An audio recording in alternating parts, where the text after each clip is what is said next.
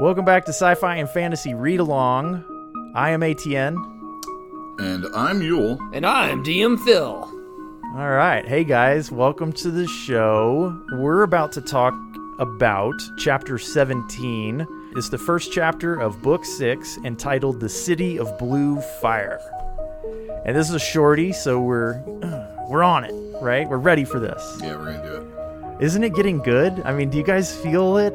The boil is definitely coming to the surface. Is this a skin problem you're not telling me about? Is that? I'm just saying I'm anticipating this climax. Yeah, no, I'm really looking forward to it. In our last episode, Lorne and Tool entered the Tyrant's Barrow, Sari took a new name, and Perrin's sword was tested against Rivi lances.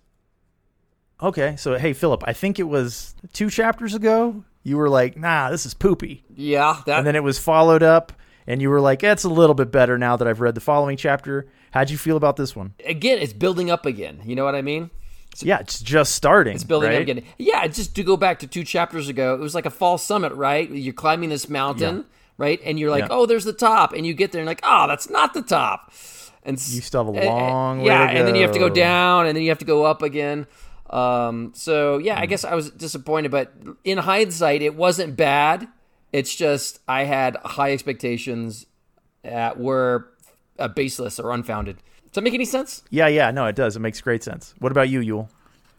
I'm enjoying this quite a bit. Quite much, I am. Grammar. Yeah, good. Have you heard of Grammarly? Yes, I have. think they could help you, Yule. No, it's an excellent chapter that we're on right now. I thought it was good. I'm enjoying all of it. It's okay. It's flowing seamlessly. I'm understanding things a little bit more. I'm now beginning to understand a little bit more of the nuances or the bits and pieces of the book. Whereas before, you kind of just run over it to finish it. Some people are better at than I am. Sure. Remembering, recapturing all the things that are going on. Yep. Bravo for you. Well, as I was going through my notes and preparing for today's recording, I noticed a little something, and I'm going to spring it on you when we get there. But I can't wait. I was so excited when I found it. I was like, oh my God. So be prepared. Hold on. Do you guys have Depends? Do you know what I'm talking about? Oh. Put them on. Put them on, because you're going to poopy. Okay. I'm sitting on a towel conveniently, so that should catch most of it. No, I know what it is. You have one of those chairs like an Idiocracy. Oh, right, yeah. So, yes, and there's like it's not a bucket, but yeah. It's a toilet recliner. I should seriously invent that, because to me it makes so much sense. Like, if you're playing video games and you just don't want to leave, I mean, it's just... No, it's all bad. It's all bad. I mean, just... Why don't you just get a catheter then? Just go straight for that. You got to put that in. Yeah, it doesn't just like hoover away your waist. It's like you insert a catheter. Yeah, in your pee-pee. I'll pass. It goes in. Oh, thank you. Shiver. The science lesson from ATN.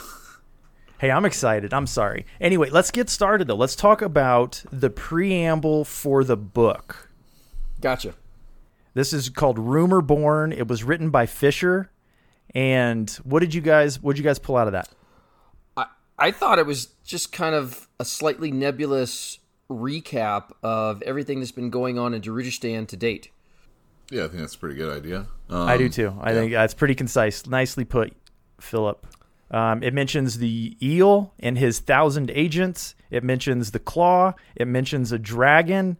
It mentions the Night of Blood when all the assassins were killed. And a masked highborn woman who's about to throw a big party. Let's move on to the preamble for Chapter 17. Yule, give it to me. Philip gave us the last one. You give me this one. Oh, thanks. This one's harder. Yeah, this one. All right, so this is written by Silver Fox. No. No, what? It is an attribution to something that Silver Fox said. Okay. Written down by Herloshel, the outrider of the Sixth Army, who's up there with Caladan Brood. Dude, it's all about Dragnapur, right? I think so. Well, Yeah. I think it's Rake plus Dragonpour together. And Moonspawn and blah, blah, blah. Yeah, that- definitely. Okay, so let me ask you guys a question, because there was one thing about that I was kind of I didn't really understand. It says that few can see the dark hand holding aloft the splinter. Now, I take that to mean the sword, but I know nothing about how that sword was forged. So I'm forced to ask the question, if it's a splinter, does that mean it came from something larger? Is it a piece of something that's bigger? I mean, we don't know, right? But that's how I feel after reading that. Yeah, it makes sense. Yeah, I just thought the splinter was a metaphor for the sword. Maybe. It's a weird word to choose. Either way. Let's dive into the chapter, shall we? Yes. All right, so Rallick Nom is heading for the Phoenix Inn, and he gets accosted by Mies, who steps out of the shadows and is like, Rallick, there's a guy inside. He's asking about you by name. Yeah, Mies is interested in Rallick and makes no bones about. I mean, No puns. She's a little forward about it. yeah. Yeah. But that's old news, right? Rallick's Sure. known about this all along, and he's never acted on it, so why would he now? So just I'll bring this up again later, but they did describe Mies as a large, beefy woman, and which is fine. I want to mention it now for later. Okay. I would like to mention that this is the first time that Mies has been described to us. Yes, that is correct. Oh, wasn't she one of Right. the one beating the boy who was hanging upside down? Yeah. Okay. But we got no physical description of her. No. Until now. So Rallick is like, okay, so tell me about this guy. And she praises this guy as a soldier out of uniform. And then Rallick's like, okay, give me a minute. And then he goes inside. So there's this nondescript man sitting at Krupp's table. Rallick spots him and makes eye contact and heads over. Like, he looks at him and waits till the dude sees him. Eye Sees contact. Rallick, and then he goes on over. Right. Is it love? No, but another thing that happens is, like, the people part for Rallick. And it's like for the first time he noticed that this happens many a time, I guess, you know. How could he never have noticed that before? I mean, people just get out of his way. I don't know, but I remember it being described in an earlier chapter that people were getting out of his way. So who is this guy sitting at Krupp's table? Is this Circle Breaker? I don't know. I have a question. He introduces himself as an agent of the Eel. And that could be Circle Breaker for sure. And that was like the first thing I thought. But he's out of uniform. No, I think it is Circle Breaker. And I'm getting it confused with the next scene with Circle Breaker. So let's not jump ahead. Let's just keep in mind that this guy could be Circle Breaker. He's an agent of the Eel. That's how he introduces himself. And Mies said he seemed like a soldier out of uniform. yeah, okay, I agree with you guys. It wasn't clear whether or not it was Circle Breaker. I defaulted to the fact I thought it was. Sure, that's understandable though. But that's totally understandable. But I agree, it is a question mark. Okay, so they're sharing a table together. And the agent tells Rallick that Turban Orr is now hunting the Eel's agents, of which, of course, he is one, and will now be harder to reach. And I think that's really the point that he's trying to deliver. The Eel is also very much in approval of Rallick and Murillo's efforts on Cole's behalf. Yeah, it seems that Cole is desired to be put back into a nobility position. As far as the Eel's concerned, this would be good for Darujhistan. Right. We learned that at the end of last chapter, that Cole wants his position back, but this is where we learned that the Eel, what did he say, though, specifically? It's like, it's good for the council. Anybody who values integrity and honor in the council desires to have Cole back in place. So that's a pretty good motivating factor. What does Rallick say about Murillo? So the idea is that the Eel knows about all of that going on, and so Rallick thinks Murillo has a big mouth. And whoever this person is at the table says, no, it wasn't that person. And it wasn't you giving it away or anything like that. So, how the Eel got this information is very mysterious. Yeah. He says it's the Eel's business. Right. That's how he knows. It wasn't Murillo. He found it out. Mm-hmm. I suspect magic is involved, or a lot of eavesdropping. Remember how Krupp described the eel as having like 1,000 agents? Maybe he does. Poem, yeah, as did the poem. So maybe he does have 1,000 agents, and you just can't keep secrets from the eel. Wow. That's possible. That's crazy. Well, no, I'm just saying these guys were so careful. I mean, it's beyond my comprehension how the eel could figure it out. Well, I don't know, but we're not privy to every moment of their lives. We only see the stuff that Erickson is showing us. That's true. And we actually don't have magic, so... The agent delivers one more piece of vital information. He says that Turbin Orr has tendered a contract with an assassin, which was very difficult to do given the circumstances. And that contract was to eliminate Cole. And Rallick is like, uh-oh, who took the contract? And it was Ocelot, his clan leader. So the agent finishes his beer and departs. And immediately Mies and Arilta kind of scurry over. And Rallick tells them to tell Murillo that our man's eyes are open, and then he too departs.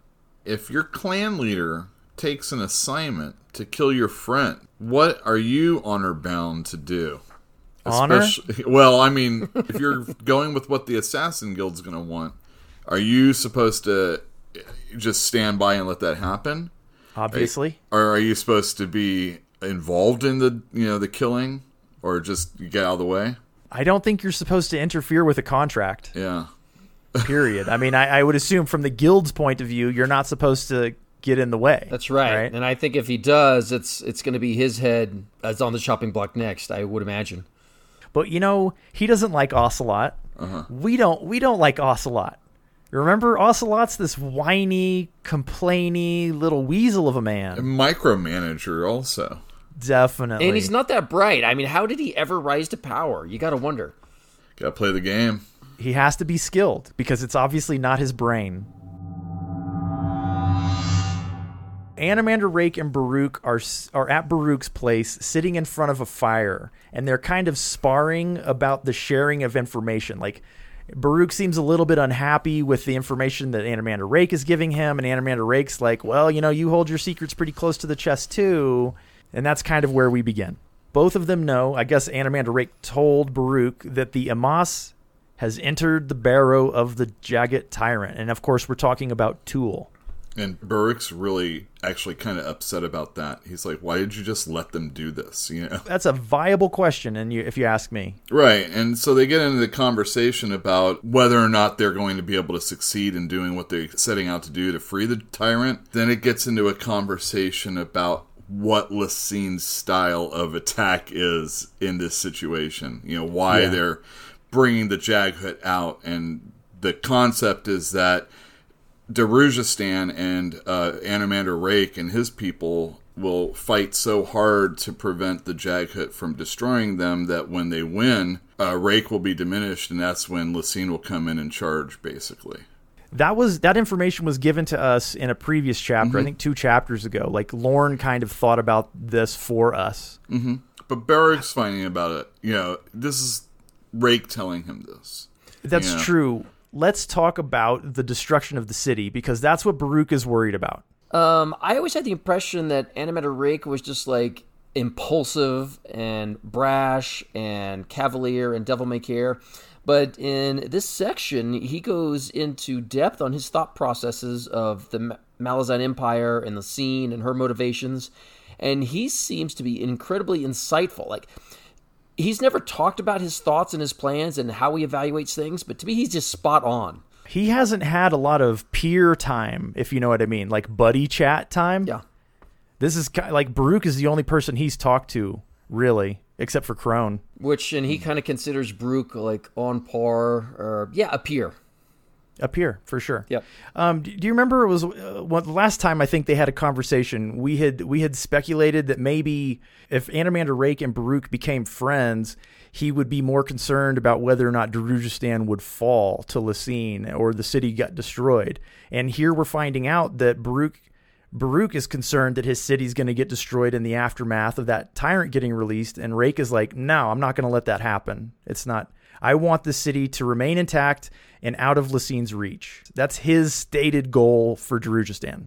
He also added on, he said, that, alchemist, is victory. And that really kind of struck an interesting note with me because, like I said before, it just seems like he was reactionary or dealing with things one at a time, or he just didn't seem to put a lot of thought into his actions. But here it's very clear that has this surgical... He's a thinking man. Yeah, and he has a plan. And it's not just, let's get it done. It's like, let's get it done with style. Do you remember how Caladan, Brood, and Crone spoke of Rake as being kind of indifferent about the people beneath him and like causing disaster because he just doesn't care? Yeah. Well, like he's starting to care, right? At least in this particular case, he seems to care. But I still wonder if it's just because he thinks Baruch is cool. Okay, so Baruch is also concerned about treachery. He thinks that maybe Rake didn't act on the Emas getting into the barrow for that reason. I thought that was so churlish. It just seemed kind of petty to accuse him of that. Well, it was in a response to Rake saying, I wouldn't have joined with you otherwise if I didn't want to keep Darujhistan intact. Or that if I wanted the city destroyed, I could have done that already. Possibly. But, you're right. It was a snapback for sure by Baruch to attack Rake by questioning his loyalty to him, Right. But Erickson needed to explain this to us about Rake's character, which is why Baruch said that in the first place. Yeah, right? sure. So you've mentioned stuff like Deus Ex Machina, right? Machina in the past, Philip. Well, this is an example of that. Erickson needed to explain something to us about Rake's character, and so that's how he got it to happen. All right, fair enough. And to be fair, maybe Baruch is probably like really on edge that everything's falling apart and he's doomed. Yes, he's totally concerned. And the guy that's supposed to help him was just like, yeah, I let him go in. Yeah, they got into the barrow. Yeah, I let him do it. I was like, whatever, no big deal. Yeah, I guess Baruch has a right to be a little testy right now. He's concerned. Oh, by the way, yeah, they're gonna release this global menace, and we're the closest city. Rake answers the question of treachery by saying that if he committed treachery, it would breed treachery within the ranks of the Tistiandi, and any number of his associates would just wipe him out and remove him, kill him. And who are they, Baruch wants to know. And so he starts naming them off, Caladan, Brood, Wouldn't you want to know? I mean, it's amazing, right? It's like, well, who could rival you in power, Mr. Anomander Rake? And he's like, well, yeah. Well, lots of people. Who else? Tell me more, Yule. He mentions dragons or a dragon. He mentions a woman's name, but we've met this woman before, or we've encountered her name before. She was listed among those present at the binding of the tyrant. Silena, I think I don't know how to pronounce it. Solana. I'm gonna go with Solana because it sounds prettier. Okay, that's fine. The red dragon. The red dragon that lives in Moonspawn might just decide to kill Rake because of treachery. So. Right. Yeah. Like you said, it falls down and all his people would see the thing that he did, to betray, and then they wouldn't trust him. And right. These are a people that it's hard to spur them to action anyway. It sounds like that would do it, though. Yeah. And so he fears them. Yeah. Yeah, well, he expressed concern about his 4 mage assassins. As like, well, they, for one, could do it. Caladan, Brood, this dragon, and he said the list goes on. Well, if you think about it, if you live in this hierarchical society, kind of like they do, and you've been in that position for like 80,000 years, and there's no room for upward mobility, geez. I don't know that they're the type, though. It seems like, okay, so Anomander Rake describes the Tistiandi in this kind of tragic way. And remember, we were talking about December in the previous chapter and tragedy in general. But he describes them as like on the route to extinction, and they're disinterested in life. They don't care anymore. It's like they have ennui really, really badly, and they're just going to go extinct. So I don't know if any of them really feel like stepping up as a power grab. That whole right? that whole description is really kind of like sad, melancholy, depressing. You're like, yeah, it is. It's very complicated too, and I don't. Whatever. Yeah, he just seems like it's like you've lost the will to live, and like you have no passion for life, but you go on anyway out of. And they follow Animander Rake because they're just kind of like, okay, well, I guess we can do that. Yeah, and he tries to find ways to kind of get a little spark of interest or a life in them, which I think that's very noble of him to do. But it's not really working. They're dying alongside the people in Caladan Brood's army. They're dying in the mud and in the filth of the forest, just like men, and all of those men fear them. And he said it's better to die with a sword in their hand than to just wither away or whatever. Yeah, he said it really well. He said that Tistiandi point of view is one of disinterest, stoicism, and quiet, empty despair. God, that sounds so sad. Like, I thought they were cool, but now I don't want to be one. Aw, they are cool. They're very cool, but they have just this they live a long time, man. They live a long time. Yeah. Did you guys catch that Animander Rake described his people as living for not hundreds of years or dozens of years, but thousands of years, right? Yeah. And then at some point in time, Baruch assumes that Animander Rake is 20,000 years old. And he's like, I can't even imagine. But that's only 1/5 of his lifespan. All right, let's get back onto it, because this conversation between these two men goes into kind of a big circle, and they get back to the topic of the Barrow and the Talana Mas getting inside. This, Yule, is where it's explained. Yeah, go for it. No, they're explaining how.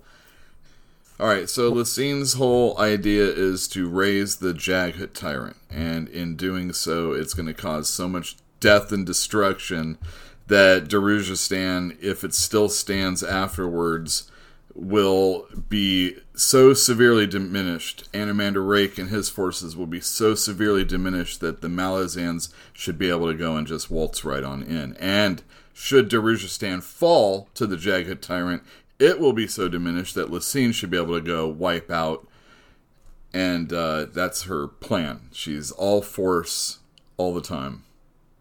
Yeah. No, it's a smart plan. I'm not sure about that last part of it, though. It sounded like you explained the same thing twice.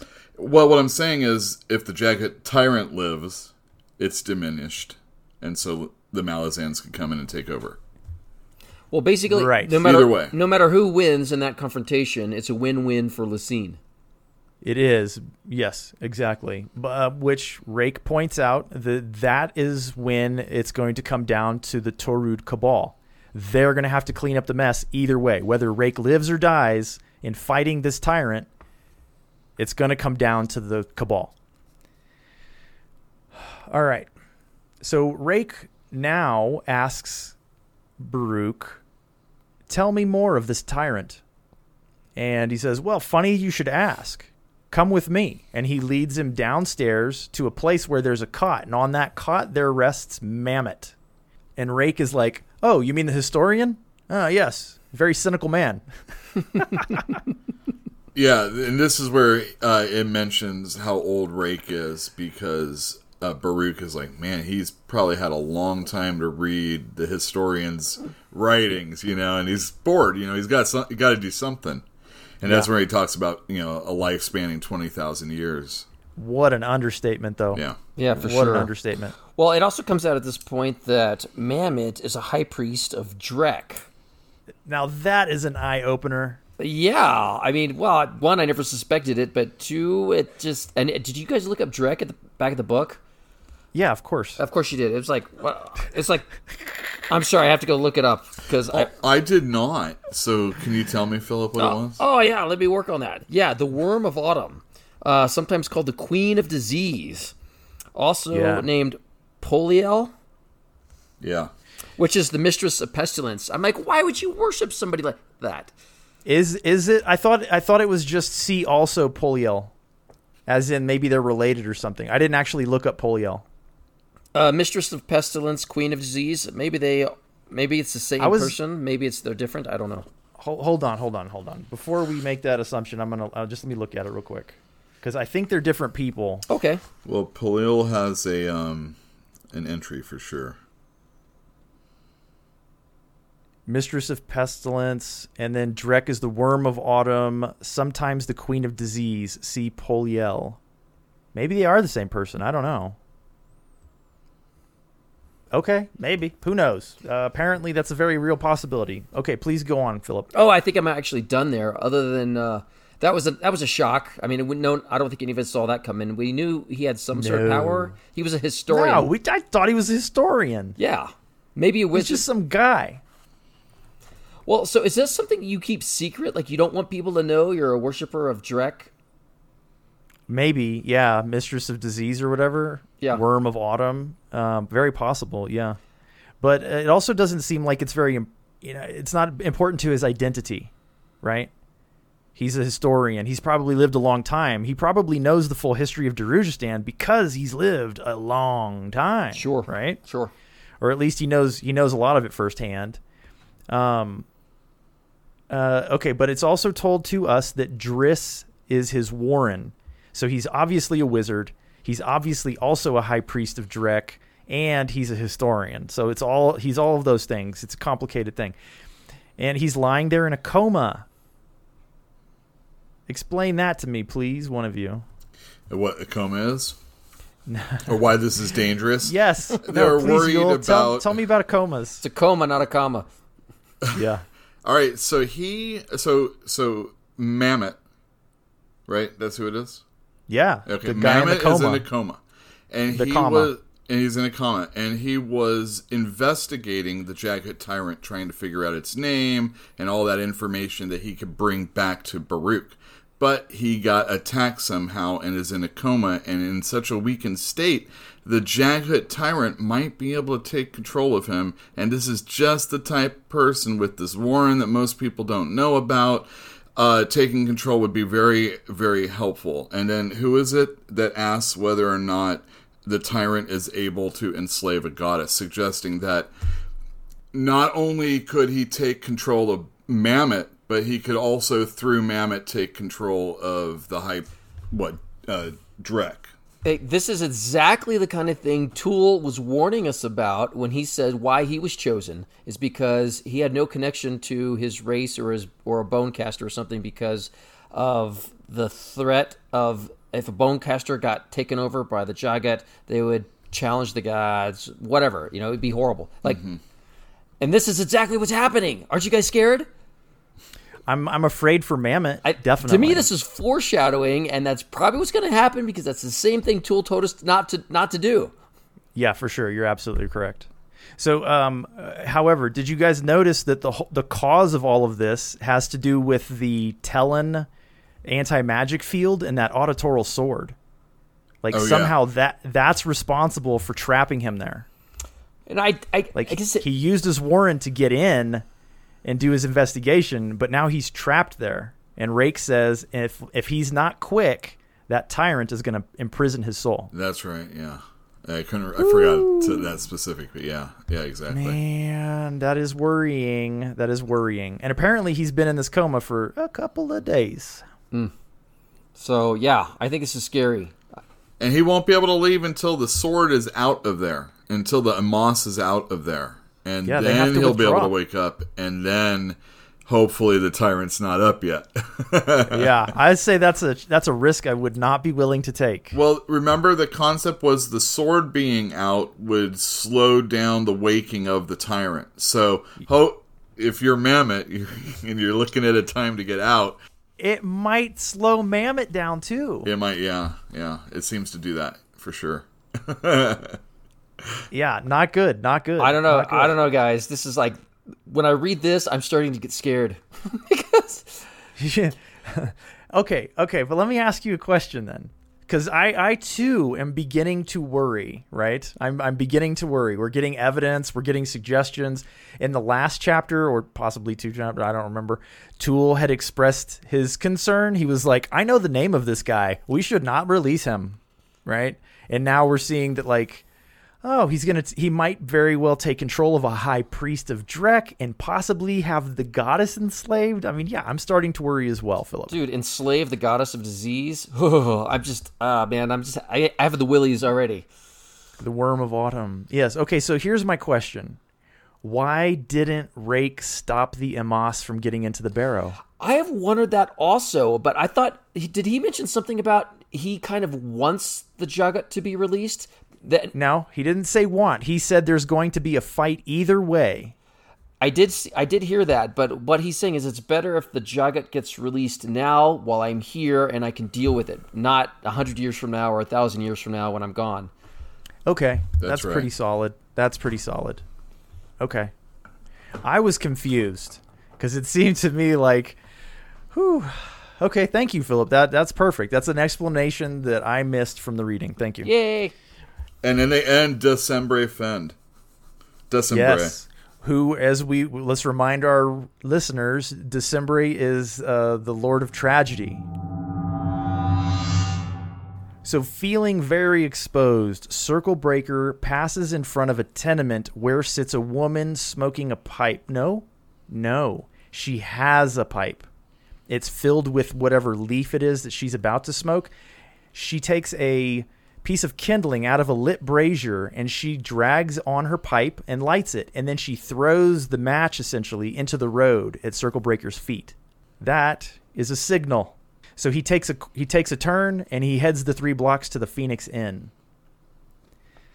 So there's 2 women kind of standing about the inn door. Yeah, the Phoenix Inn's door. Well, before we go there, right? Okay. So this old woman, I think this is the 3rd time we've seen this old woman. She's been described before. Oh. Yes, Is that your thing? That's not specifically it, but go on. Oh, well, nothing. Is that she's been mentioned multiple times. It was chapter 5. It was again in chapter 11. And now she's mentioned twice in this chapter. And it has never been given a name, but I think it's fair to say that this is the woman that sits on the steps in front of the tenement where Crocus lives. Mamet lives. Yeah. Something like that. This is their tenement. So when Circle Breaker nears the Phoenix Inn, there are 2 women standing by the door talking to each other and laughing. Circle Breaker does this thing with his scabbard where he like kind of puts his thumb in his belt and then forces the scabbard against the wall and just drags it along the wall for a brief moment and then lets it go and then continues on his way to meet another contact for the evening. These women that are standing in front of the Phoenix Inn, these are none other than Mies and Arilta. We find out that it's Mies's turn, so she heads off. She backtracks where Circle Breaker had come from, and she gets to the tenement, and when she crosses in front of the woman smoking the pipe, the woman with the pipe dumps the contents out on the cobbles. And this signal is picked up by Mies, who heads into an alley, and then through a door that's open for her, and then another door, and then up some stairs. This all happens very, very quickly. All right, so that wasn't Circle Breaker in the first part. Couldn't have been. Yeah. Could not have been Circle Breaker. So it was just one of the other. Okay, so tell me why you say that, Yule. Tell me why you say that. Well, because we're going to the Phoenix Inn, at least for a moment. Well, but he doesn't. And it was in the Phoenix Inn where that person was sitting already. He's also in uniform right now. Oh yeah, well there's that too also. He has his sword belt on and Yeah, etc. And he's walking through town in his uniform. Yeah. Okay, so would you guys kindly turn to page 144?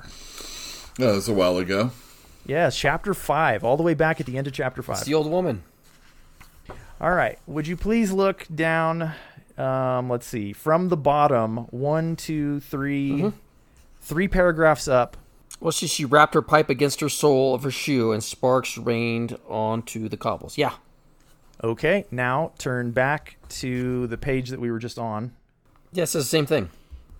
Tapped her heel of her shoe, and sparks rained onto the cobble. Now, do you remember what was going on in Chapter 5 when she tapped out the contents of her pipe onto the cobbles. Was this when Crocus was running for his life? Yeah, running from the Tistiandi. Yeah, I remember. This is when he like goes into Mammoth's office and then goes out the window and all that stuff. Okay, yeah. Yes.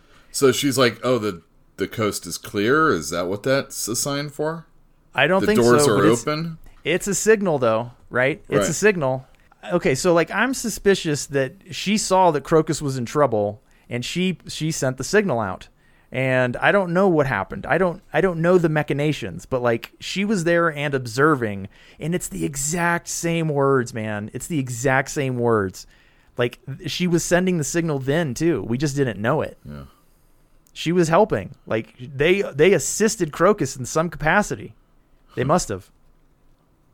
Didn't blow your minds though, huh? No, no, I like that. It's exactly the kind of thing you expect, you know. Yeah. It was just an artful sentence back then, right? Now you see it, and if you go back and look, it's like holy smokes, that stuff is like kind of obvious. Yeah, sorry, buddy, I didn't poop my pants because I caught that too. Oh, good. You actually went back and read it and was like, oh, she sent the signal then. I did. I read the exact same thing. That's how I knew it was, page 144. Nice. Very nice. All right. Well, anyway, do we have anything to add? Because these two sections go by really fast. Oh, we did just one thing. Yeah, it was Misa's turn to lead, but Irilta was following her. Right. So Irilta is backup, whatever that means. Okay, so Crocus and Apsalar are at Mammoth's, but he's not around, and it appears that he hasn't been around for a couple of days. The flying monkey creature, Moby. Like Apsalar fed him some grapes. Moby, thank you. Moby hasn't been fed in a long time and is like kind of cranky about it. But Apsalar fed him, and Crocus is like, he hasn't been here for a while. And then there's a knock at the door, and in comes Mies. He's like, Mies, what are you doing here? And she's like, oh, hey, by the way, the D'Arls are going to hang you because you killed that guard. And Crocus looks at Apsalar, and who used to be sorry and who did the murder. And she's like, you don't remember. So they have Crocus's name and description, and they want to hang him for the killing of the guard. And Mies is like, we got to do something about this, so we're just going to wait till nightfall, and then we're going to get up onto the rooftops, and we're going to get out of here. And Apsalar introduces herself to Mies, and so all that's out in the open. Well, okay, so here's where the follow-up is, the backswing, whatever you want to call it, where Mies says, oh, well, we'll just head up to the roof. And she looks at Apsalar, and she says, well, I guess you can handle yourself, it sounds like. She's like, yeah, I can. So, point is, it's not probably that easy just to go like house jumping and from eave to eave and all over the rooftops. And Mies is a large, beefy woman. She's like, we'll just get out on rooftop. So she's apparently a pretty competent rogue herself. You pointed out, Philip, a long time ago that you thought that Mies and Irilta and everybody at the Phoenix Inn was in on it. And I think this is just more confirmation that you're correct. That, they're all rogues. You had also suggested that Krupp had maybe commented to them when he had entered a long time ago that he was being followed, and maybe that's why they had been so interested in Sari when she entered the Phoenix Inn. And just more suggestions that's very likely. They're a tight group. Very tight group, yes. They're all watching out for each other. Now, are they agents of the Eel? Just friends of Krupp and the others, or are they part of the guild? Could be both. Could be all. It could be all three. Yeah, it could be all three. None of that stuff is what do you call it? Mutually exclusive. Thank you. Yes, that's exactly the secret phrase society. I couldn't get. There was a moment when Mies is letting Crocus know that he's going to be executed for the D'Arl guard being killed. Crocus says, I can't believe she sold me out. And immediately Apsalar, knows that this is Shalice, the person that he accidentally flubbed out when he was suggesting names for her. Very astute observation on her part. Yeah, she's a smart girl. She's not that Fisher girl still, Okay, I'll point out, she also noticed that the door had been unlocked when Crocus was like, okay, so maybe he lost his keys. And she's like, the door was unlocked. Yeah. So she is an astute observer. She is what we would call perspicacious. Oh, I would have said a smart cookie. Well, we'd both be right. And she doesn't even have any memory that's telling her to remember these things. Like, you learn to be observant. It's not necessarily like a born skill, but she's got it in the back of her head somehow to notice these things. She's like, she also mentioned the stabler. Mies is like, hey, did you guys talk to anybody? And Crocus is like, no, we didn't talk to a soul. And Apsalar says, we stabled a horse. Remember, she doesn't have any memory, right? Or just barely glimpses of memory. I'm sorry, I don't remember what you said. Yeah, exactly. So literally, her cup is half empty. That's a good one. Just outside, Surratt is watching the tenement building. And now, as a reminder, Surratt is Rake's #1 mage assassin. So one of the people that he fears. Yes. Okay. Yes. Well, he doesn't fear her, but he considers you know what I mean. he considers her capable of supplant a rival. Yeah, so, absolutely capable of power-wise. She's an equal, or nearly. She doesn't think she's an equal. She thinks she is second to him in death count or whatever, however she assesses that. Nevertheless, she's watching the tenement. She has identified Irilta down below, who's doing backup duty, but she hasn't determined if the woman smoking the pipe is in on it. But anyway, she decides that she's going to replace Irilta and take her place. And then she's going to wait for Mies, and then she's going to kill the coin bearer, and decides to be patient about the whole thing, because patience is ever rewarded, is what she says. And was this already a plan that Anomander Rake has like put in motion, or is this something new to us? It must be. No, it has to be. It has to be related to Rake, because Rake told Surratt how to identify the coin bearer by looking for Opon. Mm-hmm. She said that she didn't know that Opon was involved back when they had the chase in Chapter 5, but that once Rake pointed out, hey, look for Opon and you will find the coin bearer, she had no problem locating him. Right. So that was something that we got wrong also. We had been suspicious that the Tistiandi were aware that Opon was in the game back then because of that chase, because of the things that they had said, like too awry to be natural and somebody with a sense of humor and stuff like that. Right. But it turns out that at least Surratt was unaware. The other two, Tistiandi may have known, but Surratt did not. Well, Rick said early in this chapter when he was talking to Baruch that he was completely unaware that Opon and Shadow Throne had a stake in the game. Right. So he said he didn't have any idea, and he chased them both off, I guess. Not really. Yes, in last chapter he did. So he did. It was a setback for Opon, I suppose, but they did describe. Yeah, they did describe why Opon is involved in this game. Like, what did he have to win? What were the stakes? Well, being the jester, so he just likes this massive conflagration of power. He said because it's at those high stakes games when things really get interesting, and so it's like Opon tries to create these convergences because he thinks it's fun. That's interesting. I remember the word whirlwind. Yeah. And in association with all of this power, and I'm like, that is kind of accurate. That is kind of what it's like. It's turning into this maelstrom of power, and it's very, very messy. But apparently this is Opon's home turf. Well, didn't you suggest that Opon was a newer god or a younger god? You know, like petulant children type thing? It has been confirmed. Yeah. But I think we asked a long time ago, what was Opon's stake in this game, or why is he doing this? And I think his motivations are completely, I wouldn't say self-serving, but self-entertaining. I think it's very likely, but we also have to remember that they got into this whole thing because they were trying to thwart Shadow Throne. But I don't think there's any animosity there. I think they're the people that just like to mess with other people and get a chuckle out of it. Yeah, that may be true. I don't know that Rake's opinion of them is entirely accurate, though. I mean, I'm willing to take his word for it for now, but I'm going to wait and see, because I have a feeling their actual motivations are going to be spelled out even more clearly than they are now. Oh, okay. it's a guess, but I mean, like, I wouldn't be satisfied if this book ended without us actually understanding more about Opon. How Erickson him.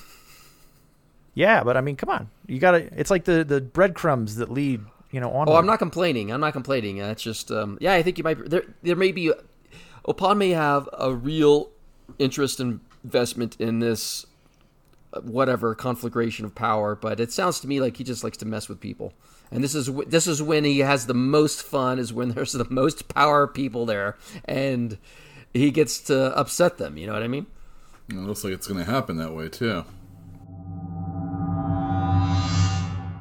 All right, Murillo and Krupp arrive at the Phoenix Inn, but Krupp is way more interested in eating and getting drinks than he is to report to Baruch. They speak about Rallick and Murillo's plan because, as you guys remember, it was revealed that Krupp is completely aware of the plan. He used this to distract Murillo on the way back to Darujhistan, and it worked. But anyway, essentially, Murillo's like, we don't need your help. We have it under control. Stay out of it. And Krupp is like, oh, but I would only be assistance to you. There's something about this. I mean, there's a reason for it, but it doesn't, on the surface level, it doesn't make sense that he was like, we have to get back to the city. Sorry, Krupp was like, we have to get back to the city. This is really important. We have to go tell Baruch immediately, blah, blah, blah. And then he's like, oh, no, let's go to the Phoenix Inn. Yes, he was in a huge hurry in last chapter, and now it seems like the hurry is over. So was his motivation just to get back to the comforts of home? And I don't think that is it. I think the magnitude of the information he possesses was something he would want to deliver immediately, but now it seems like he's dragging his feet on purpose. Do you think that he knew that Rake and Baruch were having a conversation with each other during that time? Ooh, that's possible. That's possible. I don't know if there was any clue to that, but that's just my suggestion right now. Krupp, this is the funniest guy. He's like, Murillo's, I thought we were supposed to go see Baruch. Oh, well, I wouldn't want to have a problem having a conversation without having my thirst quenched. Yeah, he's afraid his throat is going to be parched, and therefore his voice might crack during the delivery. Yeah. And that's his excuse. It's this ridiculously humorous excuse that's just, I don't know, it's candy. The things that come out of Krupp's mouth when he's being... I suspect that you're right, Yule, that it might be the conversation with Baruch and Rake that's happening right now, but it may on a more general level just be a timing issue. And it may have been Erickson's timing issue, not Krupp's. But either way, like, I'm into it. I thought this was it was good. I enjoyed the scene, and we got to get a little bit more insight into both Murillo and Krupp, so I'm good with it.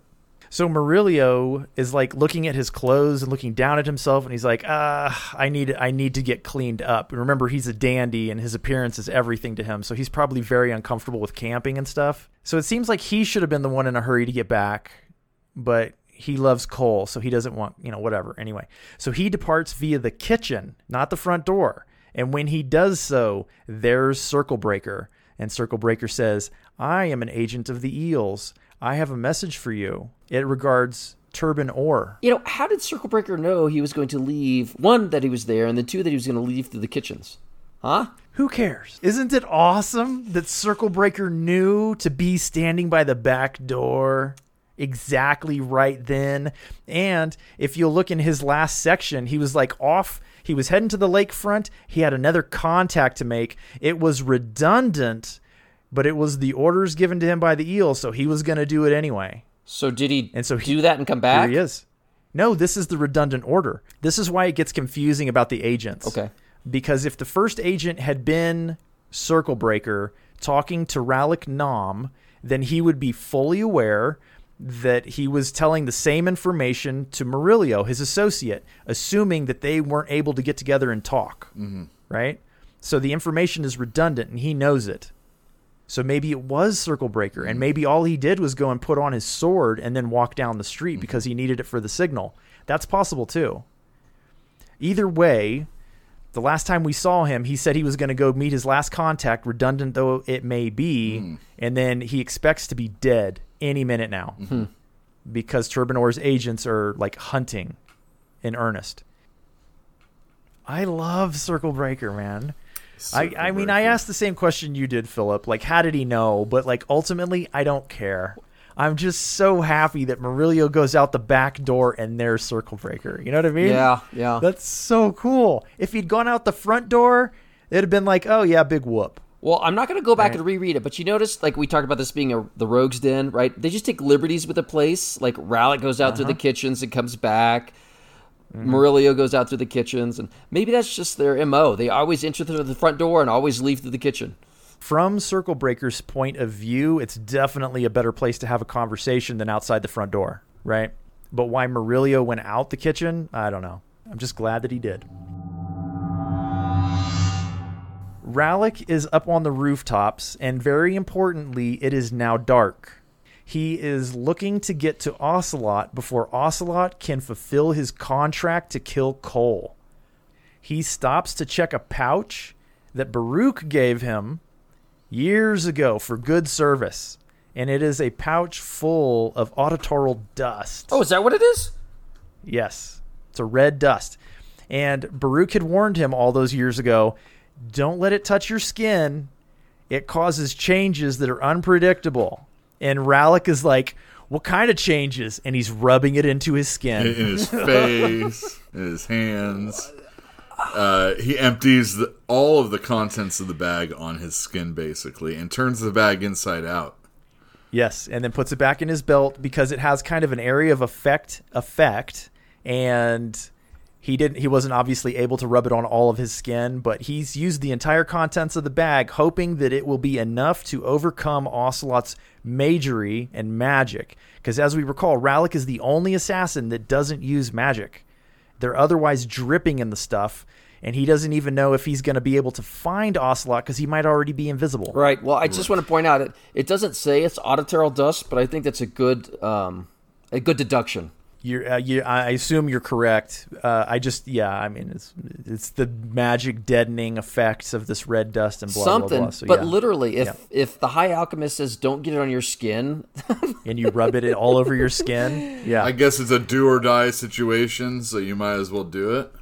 I think that's very fair. Okay. Yeah, I think that's very fair.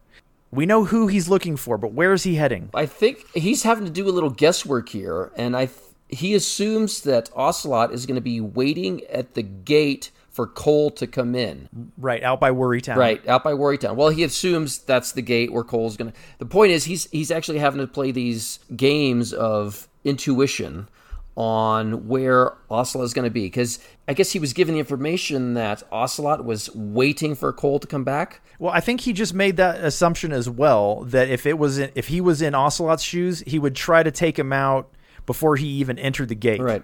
So he would get a vantage point whereby he could see Cole coming and then take the shot from there. And where does he determine that the best place to do that would be? Did he say Kroll's Tower? Which is where we started all of this with Talo Crafar and Crocus back in the very beginning of the Darujhistan book. That's right, and that's where what's his name? Talo Crafar. Yeah, that's right. Yeah, that's where he died, right? Yeah, he died. He started there and he ended there. So we're going full circle. Ooh. So now I wonder, what does Circle Breaker's name mean? I don't know. I wonder if it's relevant to what's happening right now. But either way, it looks like the story's going full circle for Darujhistan. We have an assassin returning to Kroll's Belfry. I assume something insane is going to happen on Kroll's Belfry it's got to be relevant to Kroll, right? Because Kroll was semi-summoned back into the world by Talo dying on the Belfry. I don't know. Like, I'm curious what's going to happen. I just don't know. All right, so that ends this section. One question, though, before we move to the very, very end. Do you think it's fair to say, based on the reading of this section, that Rallick Nom is suffering from the same kind of crisis and confidence that Perrin and Lorne are suffering from? I think it's been touched upon less overtly that he's looking at his own future and it looks dim and dark and hopeless. And like there's no choices left to him? Yeah.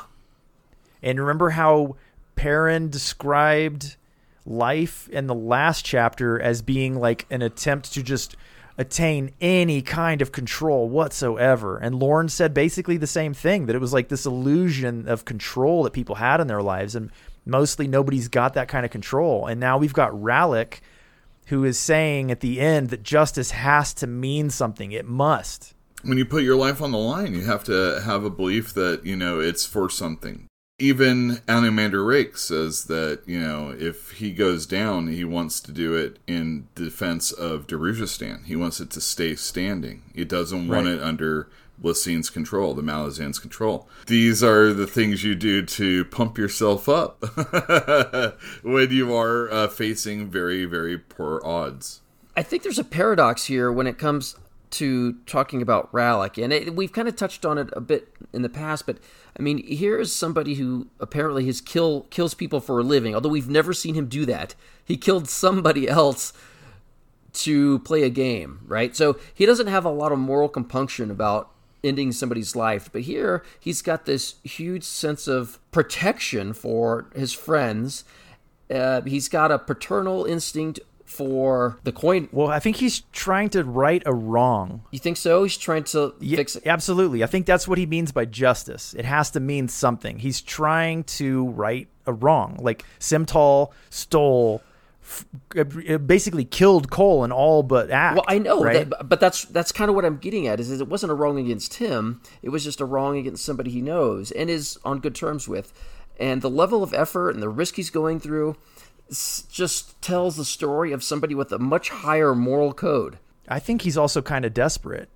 It was stated earlier when he was returning from the slaughter of the guild by the Tisti-Andi that he felt like he didn't have a lot of choices left in his life, that he was going down the same path that Ocelot had gone down, and that he didn't have any more freedom. Like, he was going down that path, and he's like, this is the last act of humanity that I'm going to make, is to help Cole. And now he's concerned that it may not mean anything, because Cole may get murdered right before he can help him. Right? They're trying to do this act, and he's like, please tell me that this is worth something. No, I agree. I just think there's a little bit of paradox there with his character that isn't either underappreciated or it's underexplained at this point in time. Yeah, the paradox is that he's having to go against his own people who are going against his own people. Well, that too. It's like it's signing his own death warrant, right? Yeah. Yeah, definitely. I mean, that's not even like getting into inner turmoil. This is just like on the surface, it's right there, and then you add all the other stuff in. This guy's really conflicted for sure. Well, it's like if he loses, he dies, right? But if he wins and he succeeds, well, the Assassin's Guild is just going to rain down on him and kill him. So I think he has to understand that. I think so. But maybe he would rather. I mean, I think to me this is pretty telling about his character, that he would rather die and save Cole than not. Like, you put it correctly. Like, he has one choice, and it's to die and either save Cole or not. He's either going to succeed or he's going to fail, but either way he's dead. And if he just completely goes into the Assassin's Guild, it's the death of soul. Right. So that's suicide essentially. What about Circle Breaker? Because remember, he's kind of got the same decision. He also decided long ago that he was going to shoulder the burden and it was going to kill him, and he knew he was going to die. And now we're getting a lot of evidence that suggests that Turban Orr's hunters are really close, and he doesn't expect to live much longer. So, like, I'm wondering if it's just kind of a common theme throughout Darujhistan that all of these people are really struggling with meaning. It looks pretty untenable. It looks like tragedy. It looks like December is raining right now, and it's all going bad. It looks like we're headed for a car crash. Yeah, and the Malazans are going to come and just sweep on over. Yeah, when everybody's picking up the pieces, they're just going to stroll on in. Wow, the future does kind of look bleak. I think that you guys, that wraps up chapter 17. Wow. So, thank you for joining us for this episode. We will be back in 2 weeks' time You can pay it. You can mark it on your calendar. Essentially, we release on the 9th and the 23rd of every month until this book is finished, which will probably be sometime at the end of December or the beginning of January. And we're getting really close to the end. And me, for one, am really looking forward to it. This is starting to get super good. Yeah, chapter 18. Looking forward to it. We should be able to get that one out pretty quick too. Thank you for joining us. We'll see you in the next one. Have a good night. Thanks, guys.